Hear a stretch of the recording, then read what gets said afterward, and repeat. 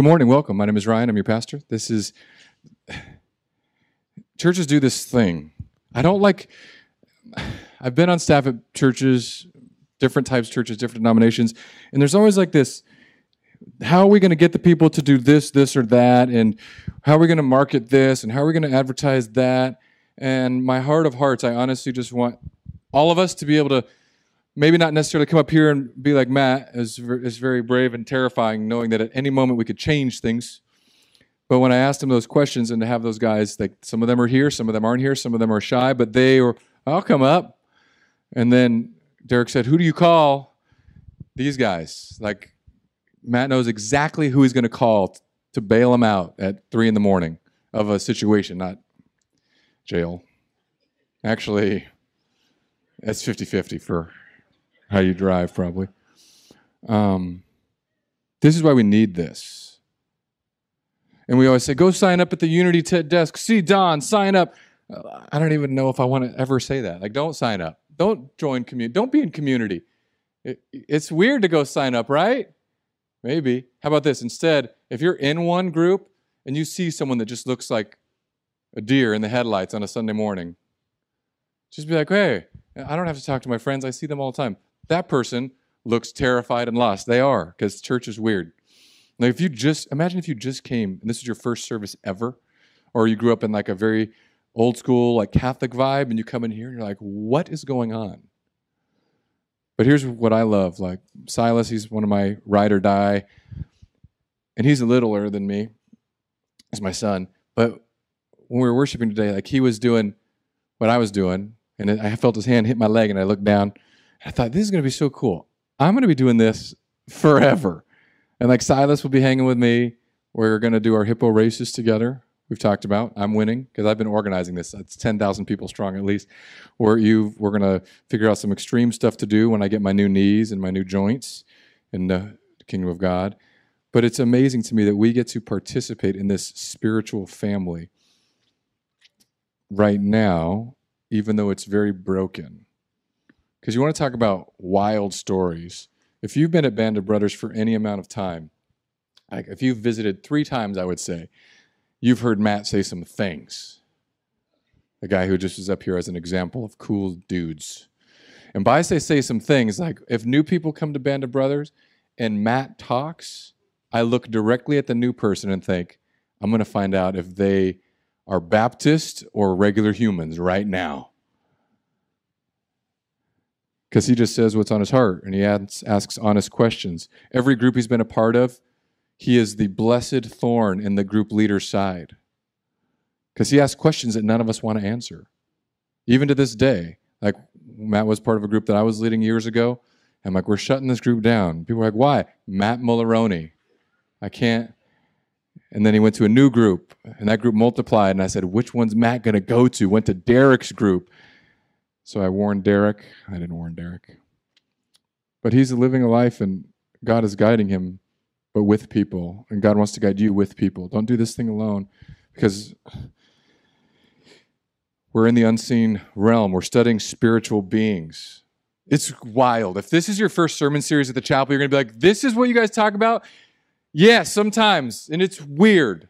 Last week, we talked about the fact that as Christians, we've just thought of God, angels, demons, and that's all that there are. But in the Bible, especially in the Old Testament, there is so much more than just those spiritual beings. We saw in Psalm 82 that it said, God, and the word for God is Elohim. If you see G-O-D in your English Bible, it's Elohim. If you see capital L-O-R-D, all caps, that's the translation from the Hebrew word Yahweh. It's the name of God.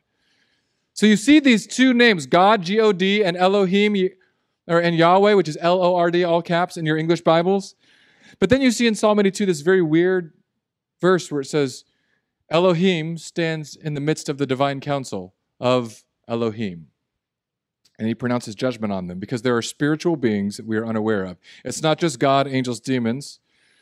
Because in Peter, we see a verse where it says the angels won't even blaspheme the celestial ones. So there's beings above angels, which are just spiritual messengers. There's beings above them that angels won't even talk bad about them.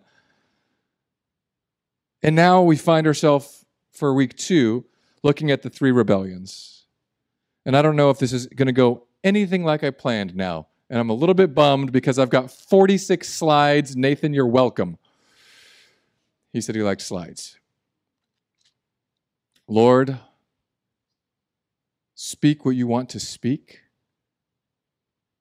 Close my mouth when I need to close my mouth. But let us understand why these rebellions in Genesis matter for us today.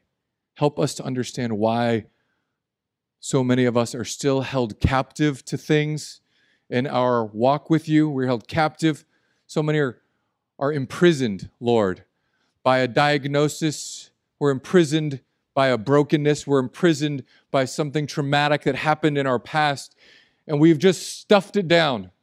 Lord, so many of us are trapped and chained to a particular addiction, and we just think it's us. Lord, we have no concept of the rebellions that set the stage for this and the freedom that we have because of what you accomplished on the cross. So help us to learn that not only in our brains today, but all the way to our hearts and our souls, from our head to our toes. In Jesus' name, amen. We know the first one, right? Adam and Eve. Someone tell me the story so we don't have to do this whole thing. Actually, wait, before I should just do this. 3 episodes today. 1, the garden. 2, episode 2, the Nephilim, which are the giant people like me. If you're a 6'6" Filipino, chances are. 3, the Tower of Babel. Do we know all of these stories? Say yes or no if you know all of them. Yes if you know all of them? Some of you might be confused about this one. What are the Nephilim? That's when, we're going to get there. If you have questions, text this number, and I'll prove that it works. Are you ready? Oh, wait. Are you writing down that number? It's too late. You don't get it, because I don't know. Ready? There you go. 813-444-7170. That's your number, right, Edwin? Okay. If you have questions, and they won't get answered today, but they will get answered eventually. Here's a question we have from a user. Question and response. Why would God create other gods that would tempt humans?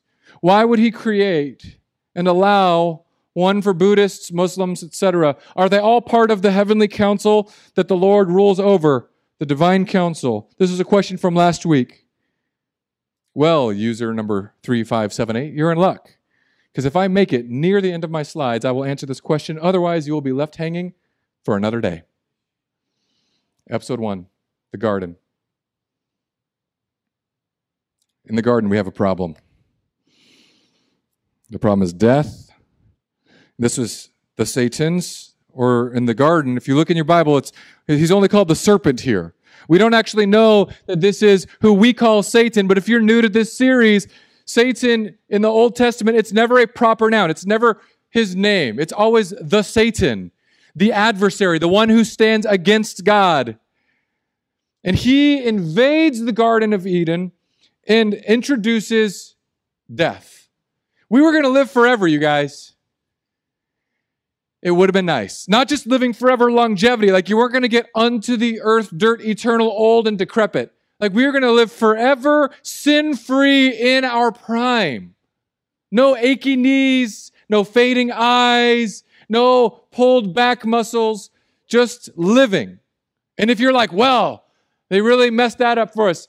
If you come to Christ, newsflash, you get to live forever in the same manner. Now the serpent gave us a death problem. Human immortality is a thing of the past. We are estranged from God. He was crafty. Everyone say crafty, Nate. I knew it. Nate sent me this video. I hate pastors that always make people repeat words. And he just said it. You've become what you hate. The serpent was more crafty than any beast of the field. We know that he's not talking about a serpent because the serpent speaks. And the serpent said to the woman, did God actually say, you shall not eat of any tree in the garden? Very famous passage. Genesis 3. 2 pages in the Bible are bliss. 2 pages in the Bible are a man and a woman and the Creator and mangoes and pineapples, and they're just running around free as a bird, literally, and then it goes bad.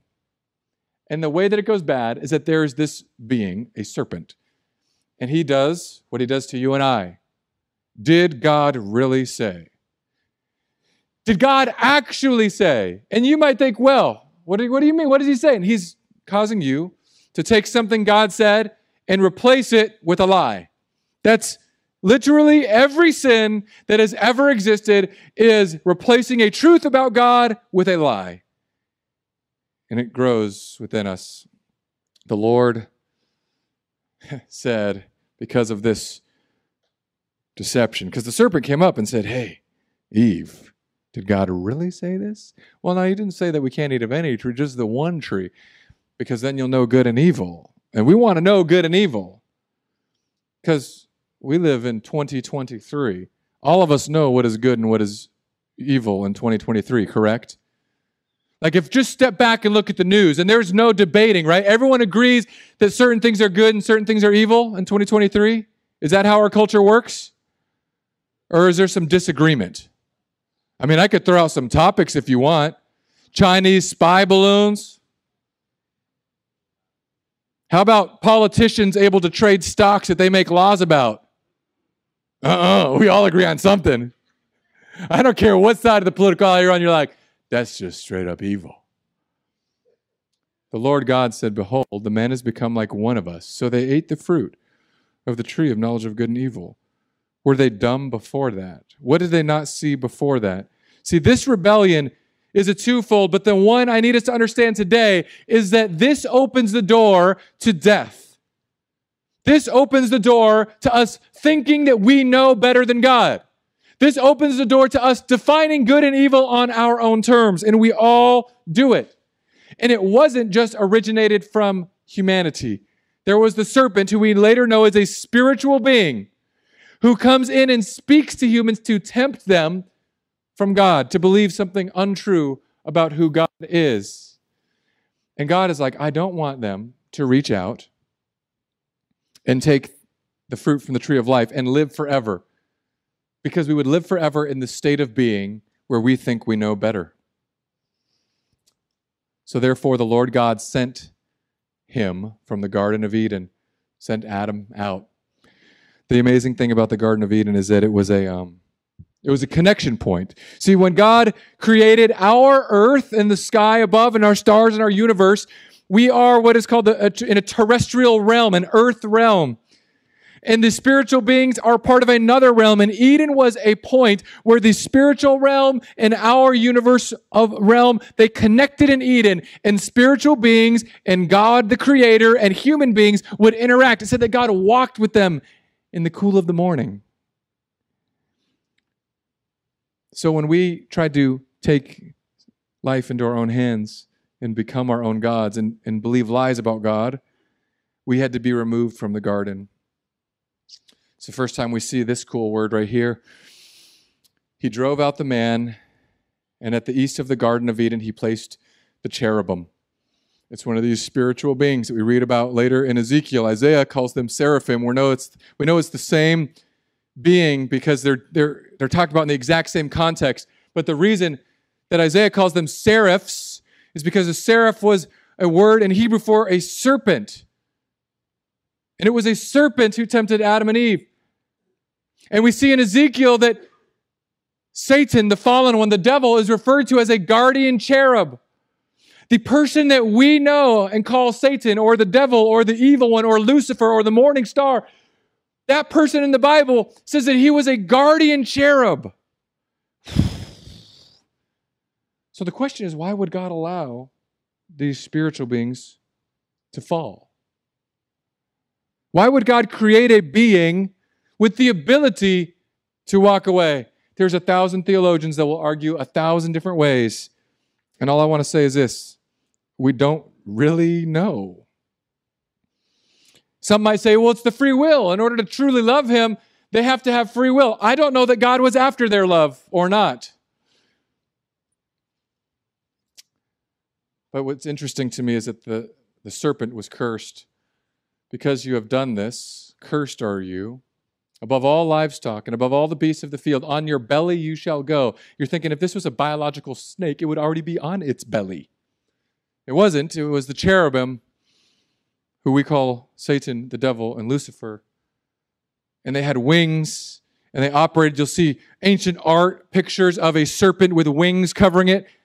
That's the image that Isaiah wanted to portray, or God wanted to portray through Isaiah. And he says, you are now being cast down. You will no longer be up on the mountain of God. You will be cast down. You will no longer be able to connect from the spiritual realm to this realm. You're going down to the earth. And I'm going to put enmity. I'm going to put violence between you and the woman, and between your offspring and her offspring. He shall bruise your head, and you shall bruise his heel. This is the first prophecy about Jesus. The offspring of Eve is going to come and make right what the serpent made wrong. I'm not going to talk about how the serpent got there. There's a Bible study I print out. It's also on the website. If you go to the website, click the menu. This week, there's a Bible study, and it will take you through some of these passages. And we could just read through them because there are two accounts. Isaiah 14 is one, Ezekiel 28 is another, where the prophets are speaking to a human being, but at some point in the prophet's dialogue that God said, go speak this to these people, the prophet begins speaking past the human and to the evil entity that is pulling the strings. We're going to talk about demons and demon possession in a later week. But for now, I want you to understand that when we just say demons, you're thinking of those evil spirits from movies, and they turn humans into some sort of like flesh puppets, but with their spiritual magic. But that's our construct of demons. That's why when you see exorcisms in movies, and those movies, they used to terrify me, by the way. There was a movie that came out when I was in high school called The Exorcism of Emily Rose. I had not been as terrified watching a movie ever in my life, except for maybe The Ring. That movie was also scary. I know that's a small window of people who have seen these movies. But many of you have heard of The Exorcist. And what happens in these moments is that they just treat the demonic power like, I'm going to cast you out. And when they resist and people howl and shriek, you see the priest usually or a pastor, they get louder, like they're going to battle with these beings. There is no battle. The rulers and authorities of evil have been disarmed by Christ on the cross. But they were and they do carry a sense of cunning and power. You see, this is why Satan fell. Because he said, I will ascend to heaven above the stars. The Hebrew people always thought of and envisioned stars as the places where the spiritual beings were. So Lucifer said, I want to be above the spiritual beings of God. I will set my throne on high, where the Most High God is. I want to be there. I will sit on the mountain of the assembly in the far reaches of the north. I will ascend above the heights of the clouds. I will make myself like the Most High. That's why he fell. A cherubim, a guardian cherubim, looked at God and said, I am going to be better than you. God said, no, you are not. I would never say that. You would never say that, right? Of course we would. We just wouldn't say it out loud because we're good church people. Do you want to be your own God? Do you want to be in control of your own life? Do you read books and get apps and watch videos and try to organize your life in such a way that you have control? I just started using this app. My brother-in-law sent it to me or showed it to me. And I was like, I don't need another app for productivity. And I got the app. It's changed my world. It's called Structured. It's just a day app. And it basically, you put your day and it imports your calendars, and then but it tells you, here's what it does that's different. It'll say, you've got 2 hours and 45 minutes free. Do you want to schedule something for that? Why, yes, I do. Schedule. Think of something. Put it in. Push-ups, gym time, pray time. All of a sudden, my days are packed. And I'm going to keep using it. But like my third or fourth day on it, I just heard this reverberating in my brain. And I'm like, hold on, let me see what I'm supposed to be doing right now. Well, I'm busy, Lord. Because my day was structured, hence the app's name. I wanted control of my life. And it's a blessing. You should be controlled. Most of us here, when I look around, your amount of control is subpar. Just be honest. Like I've seen you at the little donut table out there. I've seen you on the Sundays when we don't have donuts and you stand there like a sad puppy. I see you keto people failing. It's February 19th. How are those resolutions coming along? You keeping yours? And he's young with energy. See, we follow in the pattern, but not from this level. This was said of the enemy, you were the signet of perfection, full of wisdom, perfect in beauty. You were in Eden. God's saying through Ezekiel, you were in Eden. You were beautiful. You were an anointed guardian cherub. I placed you. I put you in your place. You were on the holy mountain of God. What more could you have wanted? You were blameless. And here's the mystery of the Bible. We know that he was blameless. We know that he walked among God. We know that this serpent, before he was cast down, was a guardian cherub, anointed until unrighteousness. We see that's a church word. Until wanting to be and believe in something that is untrue. Unrighteousness is saying there's true things. I should be a guardian cherub, but instead I want to be a most high. You are created in the image of God, and you're a creature. Your breath is so fragile.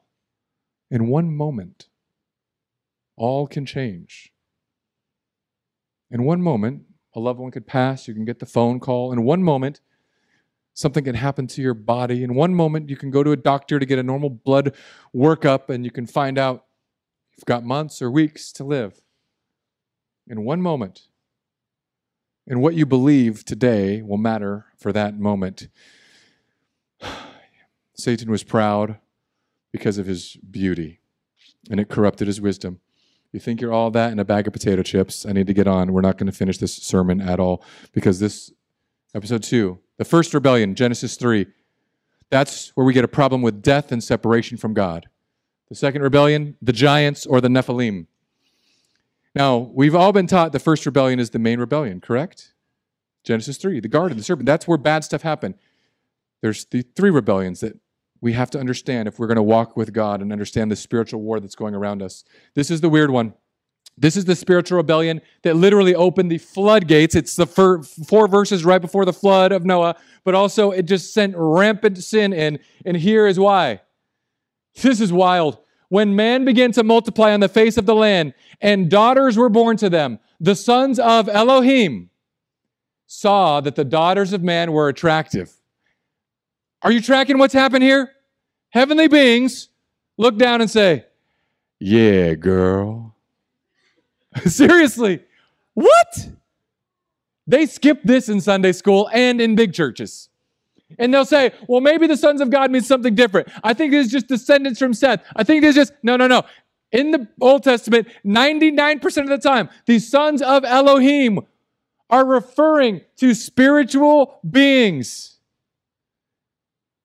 And they saw that the daughters of man were attractive, and they took as their wives any they chose.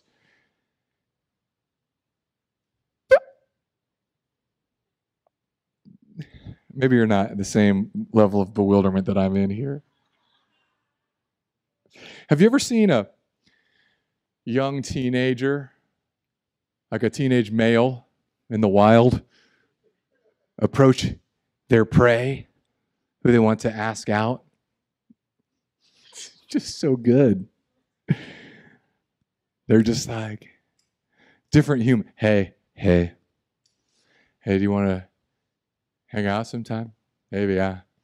What's your Snap, TikTok, chat, message thing? It's this. User 2473. Cool. I'll see you later. It's so awkward. I can't imagine. What is a spiritual being who was created before the world was created, who has watched creation unfolding, and now they're looking down as humanity is expanding, and they say, we are going to make children with human women.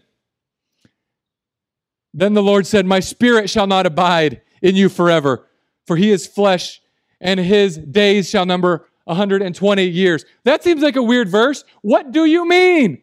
Why is this happening? Because the Nephilim are what were on the earth in those days, and also after, when the sons of God came into the daughters of men, and they bore children to them. These were the mighty men who were of old, the men of renown.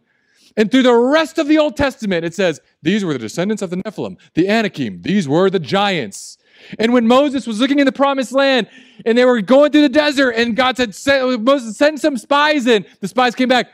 Dudes were huge. We were like grasshoppers to them. They didn't even care that we were spying on them. And God's like, you're going to go take them out.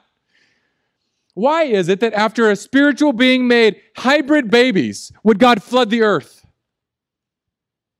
Because in the beginning, before the very first rebellion, God said, I'm making humans in my image, and I'm breathing my spirit into them to give them life. He fashioned Adam, and he said, life. You are made in my image. And now we have other Elohim who are saying, we are going to make beings in our image. We are going to make these hybridized spiritual beings that are part Elohim now and part human. And they're going to be strong because they're part us. It's a weird story in the Bible. The rebellion matters because you may have read those passages or heard those passages. Why would God go into all these places when they're going back to Israel with Moses and Joshua? And God says, wipe out every man, woman, and child. And you think, that seems rather cruel. Doesn't it seem cruel that God would say that? It should. If not, you need therapy. Text that number for a different reason. Say, I need therapy. I didn't think that was cruel. God wiped out with the flood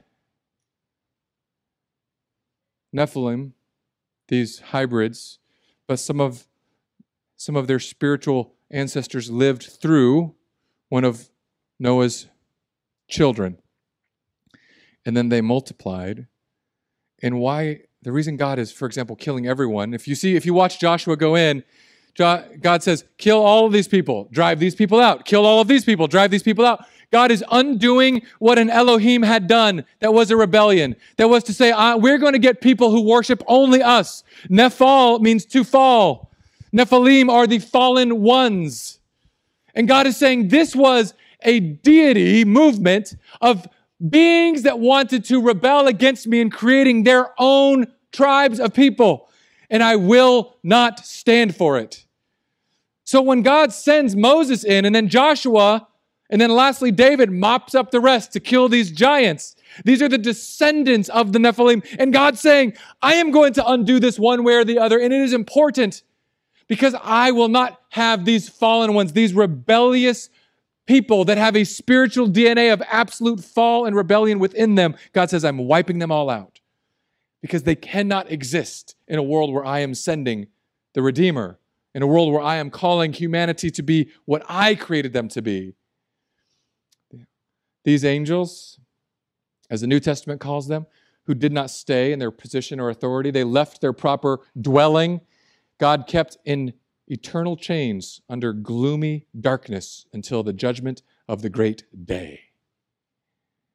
So those beings, the sons of God that made these hybrid creatures, these tall people who are abnormally tall, like a 6'6" Filipino, those beings that rebelled, God said, you're in chains.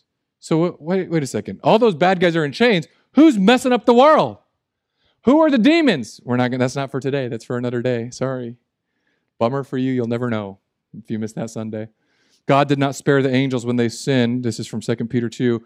But he cast them into hell and committed them to chains of gloomy darkness to be kept until the judgment. Those beings who caused this rebellion in Genesis 6, God said, I'm holding you here. Like what you guys did, that was really messed up.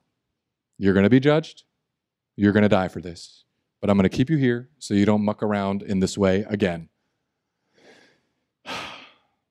Did that. You don't need to know about that. Oh, he sent Moses, Joshua, and then David. You are going to need to know about that. It's important. God sent Moses. Moses is the law receiver. Jesus is the true and better Moses, right? He's the one who doesn't just give the law. Jesus fulfills the law that we couldn't fulfill. Joshua is the commander. He's the great general in the Old Testament. He is the general that takes the promised land, and everyone gets to be like, yeah, we made it back to God's place. But what they didn't know is that was just a temporary God's space. But Joshua is the general, the most famous general, really, of the Old Testament, and Jesus is the greatest general who doesn't just take us to a piece of dirt, but is going to take us to a renewed heaven and earth. King David is the one who slayed obviously the final giants. He killed Goliath and went to Gath and he slayed those giants. You and I are not King David. And I are these scared Israelites who would not fight the giant. And King David went and fought the giant on our behalf. And by King David, I mean Jesus. I'm tired, you guys. The Nephilim. You can get the Bible study in the back or on the webpage. This is from Numbers. The Nephilim, they looked at us. We were tiny. I already went over this. I don't need to do this again. Lord, get us to the Tower of Babel. Bah! The third rebellion that matters. You have the garden where humans discover death and are estranged from God. We're kicked out of the place where we can meet with God intimately in the morning. You have the spiritual rebellion of these sons of Elohim who make these hybrid creations in their own image. And God says, I'm going to undo all of the destruction that this has caused, and it's going to take a long time from now with the flood, through Moses, through Joshua, through David. And now you have this final rebellion before the Bible really changes the way that it speaks in Genesis 12 with Abraham. This is in Genesis 11. It's the Tower of Babel. Blah, blah, blah, blah, blah. It's where Babylon arises. In the Tower of Babel, we see that humans are helping to destroy ourselves. We are trusting in ourselves. Wars and bloodshed abound because we trust in ourselves and build monuments to ourselves. Now, if you're reading the Bible and it's the very first time, this story should make a lot of sense. There's this wickedness that's going on in Genesis 6. God floods the earth. Some of the humans that are on this ark, they survive. They come out. They begin to multiply. They're passing down stories over a couple of generations. And the people now are multiplying. They think, well, what if God floods the earth again? What should we do? Let's build a really high building so that the flood can't get us. Great. I would do that. Wouldn't you do that? Seems smart. Let's invest enough so that when we get to 65, we can retire, collect seashells, and walk on the beach and have sad lives. Right? Just do what humans think this is good to do. The whole earth had one language and the same words. They all spoke one language. And they said, come, let us build ourselves a city. Who is it for? Self. Good job, Nathan. Way to participate. And a tower with its top in the heavens so that they won't get flooded. And let us make a name for who? For who? Ourselves. Thank you, Nathan, for participating. And the Lord came down to see the great city, tower, and the tower which the children of men had built. So God's like, let's go down. Kids are playing Legos again. And the Lord said, this part should shake you. The Lord said, behold, they are one people. And they all have one language. And this is only the beginning of what they will do. This is only the beginning of them to do things for themselves. They're going to keep on doing things for themselves. And this is not the plan. How do we know this? Because God made Adam and Eve and he said, be fruitful, multiply, fill the earth. And they were like, we're going to do what we want and eat some fruit that you said no to. God says, okay, now we can't be together. Don't worry, I'm going to fix this in 2,000 years, 10,000 years. Just wait.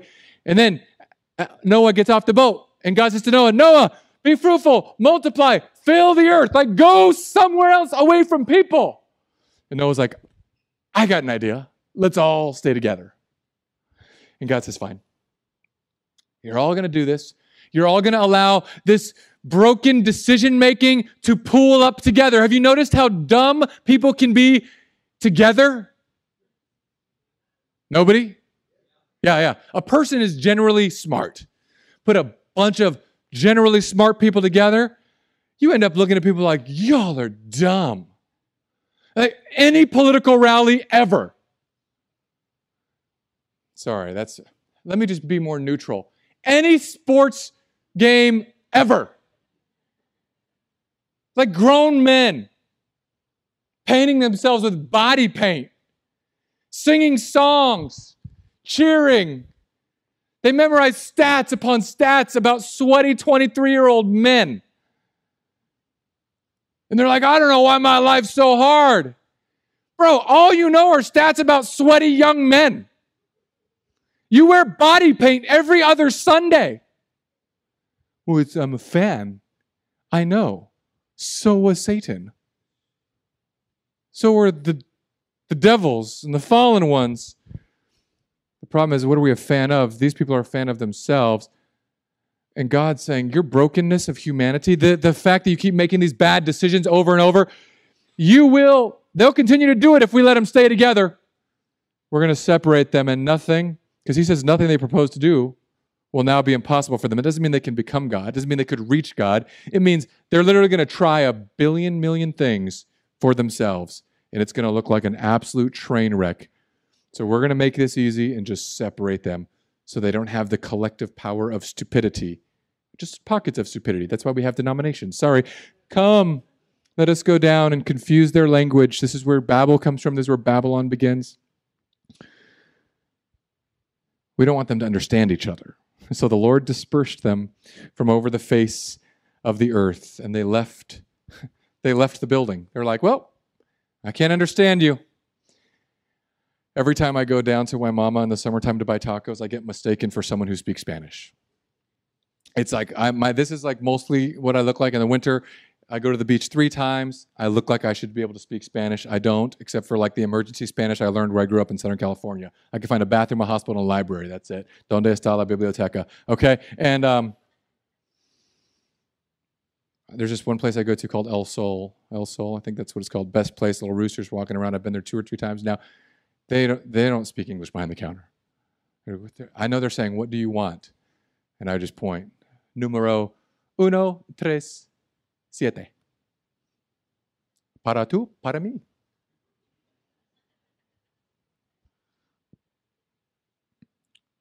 God did this, and it's important because of the verse that comes. It's such a weird verse. Moses is the author of Genesis through Deuteronomy.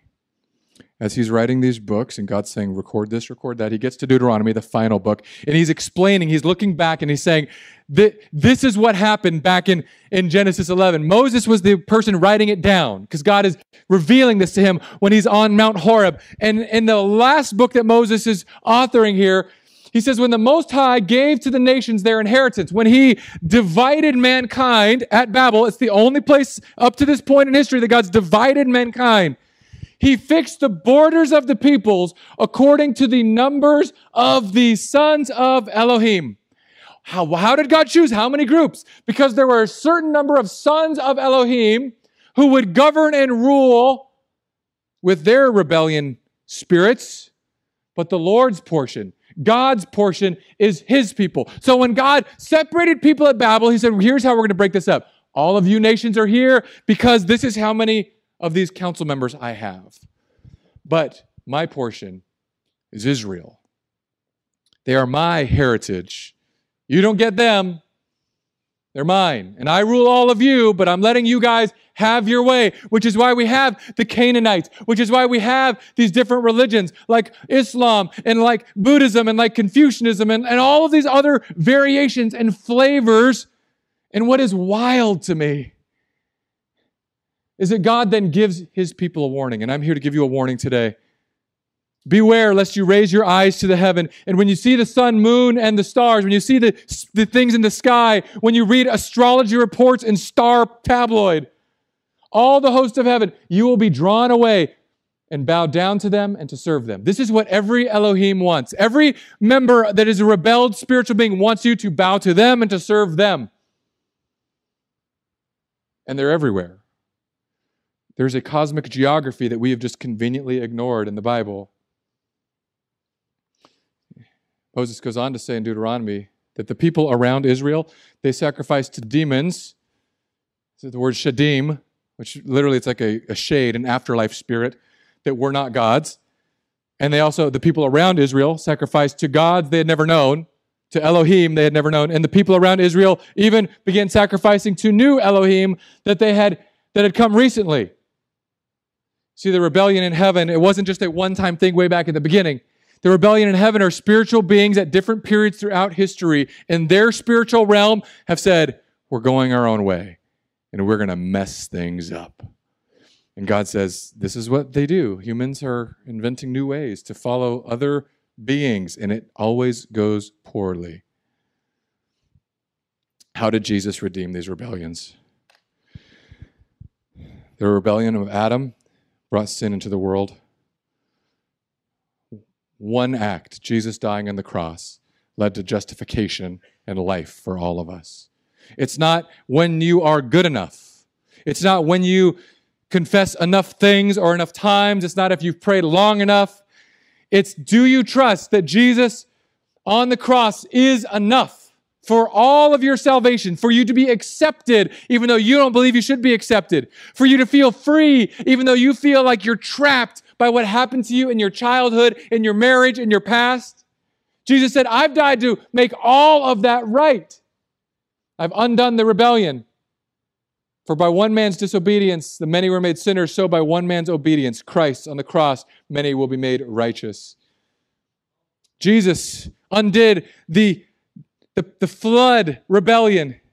He undid it back in the Old Testament with this sense of, okay, we're going to flood the earth. We're going to get rid of most of these Nephilim, these hybrid offspring that are not part of God's creation. And then he wiped them out with Moses, Joshua, and David. But what he didn't do until the cross is that they kept saying, you're going to be saved. Look, you want to be saved? Get on the boat. You want to be saved? Follow this leader. Follow Joshua. Follow Moses. Follow the judges. Follow all of these leaders. And Jesus says, look, if you want to be saved, I am the door. It's very simple. You're here and you're like, okay, that's a lot of weird spiritual stuff, Pastor. What do I do? Door. Jesus. Walk. Hello. You're in a new room. This room is brighter. Doesn't smell like death. We're humans. We go back to the old room. I had fun in this room. Smells like death. You should probably stay on this side of the door. Death, life. Jesus says, I am the door. Anyone enters by me. You want to get to heaven? You want to be saved from the impending flood? You want to be saved from the giants of sin and death? You want to be saved from the psychological torment of what your past did to you? You want to be saved from the fact that everything going on in your life now feels like it's falling apart or hanging by a thread? There's one door. Well, don't all religions lead to the same? No. Read their books. They don't. The only people who say that are people who have read none of the books. Do you want to be saved? You're dead in your trespasses. In the circumcision of your flesh, God made alive together with him. God had made you alive, having forgiven all of your trespasses, all of your failures. How many of them, Nate? Oh. Verse 15 is what I want we're going to end here. I just can't go any farther. There's too much. Ryan, you put too many slides in. Jesus came and he disarmed the rulers and authorities and put them to open shame by triumphing over them in him. Don't clap yet. No. You clap in a second. Jesus disarmed them. Spiritual beings are armed with cunning cleverness, with timelessness. From the time they're created, they've got thousands of years on you. You barely passed 12th grade English. They, in their natural state of being, could devour and destroy us. Jesus, on the cross, disarmed them in a way they never saw coming. And he took the weapons that they have. You have no weapons against my kids. They entered through me. You don't come through this door. And he disarmed them. What we do is that we get through, we're like, Jesus stuff is really cool. I really like that song. I should read my Bible more. But we don't deal with the brokenness, the spiritual rebellion, the human flesh rebellion that's in all of us. And we start getting weapons and we're like, well, you can have this weapon back if you want to stab me in the back, evil thing. And we wonder, why am I getting hurt so much? Because Jesus disarmed them, but sometimes we're so addicted. We want to give weapons back to the evil ones. We want to give weapons back to our sin nature. We're too scared to say, I have won in Christ. If Jesus disarmed them and you stand with Christ, there's nothing that can stand against you. Literally nothing. Why is it that we feel defeated? Why is it that we feel ashamed? Why is it that we feel scared to confess? Jesus has paid for every penalty of sin. Jesus disarmed the rulers and authorities. Paul says, you're going into battle, and your battle is not against flesh, it's against rulers and authorities and powers. Well, how do we win, Paul? Put on God. Put on the attributes of Jesus, righteousness, truth, salvation, faith. Put it on. Don't go out there trying to fight it with a dumb app. Don't think you're going to be self-controlled enough. I have defanged and de-toothed the lion. So you don't have to be afraid. And here we are, 2023, February 19th, afraid. I know we're afraid. We're afraid because when we were told to raise our hands, some of you thought, I can't raise my hand. And you even made a joke about it, so it'd be easier for us. We're afraid because if I tell you that you're free and that all your sins are paid for, there's nothing you have to do. Some of you are like, well, don't tell people that. They're going to go sin. They're sinning before I said it, and they will sin afterward. The gospel is that God loves you despite you, that God defanged evil, not waiting for you to get better, but because he knew that spiritual evil, we couldn't touch it. It was bigger than us, and we can't see them, and they can see us. That's an advantage. And we think we're all tough and rough down here. I don't need to yell at demonic powers and fallen beings and celestial sons of Elohim who have caused people to rebel because Jesus disarmed them. When I read this, I always think of The Empire Strikes Back. It's weird, right? Because that's like the most famous arm dismemberment I have in me. But it's the good guy. In this story, it's so fascinating to me that we think that these spirits have some sway over us. They don't. Jesus undoes their power and authority. When Jesus gives us the final mission, he says, go make disciples of all nations. Now this we've heard 1,000 million, billion, trillion times. Go make disciples of all nations. I want you to read this in light of the rebellion of the Tower of Babel. We tried to bring everyone together to rebel against God, and God said, I'm going to separate everyone. And then when Jesus is leaving after his ministry, he goes, remember all those people I separated? We're going to get them all back. I sent them out to be with the rebellious Elohim. I've taken their weapons. And now I'm sending you to go fight this disarmed rebellion. And you're going to get them back by preaching the truth about me in these places of darkness. So when I say go share the good news about Jesus with somebody, I'm not saying go be a programmed robot that repeats one phrase. I'm saying you get to bring the truth about God to your neighbor who's been believing a lie. To your neighbor who's been just throwing themselves in some one addiction after the other. And we are undoing Babel every time we share the good news of Jesus, the truth about what Jesus did for them and for us. We're going and standing in the midst of a spiritual rebellion where these sons of Elohim had led humans to be all for themselves. And God said, I'm going to split you all up. And then God's ultimate plan, jokes on evil, was to say, now we're going to go get them all back. And then we get to end up in the city of God. That was way too much for one message, Ryan. I knew it was going to be nerdy today. Next week's going to be less nerdy, but more terrifying.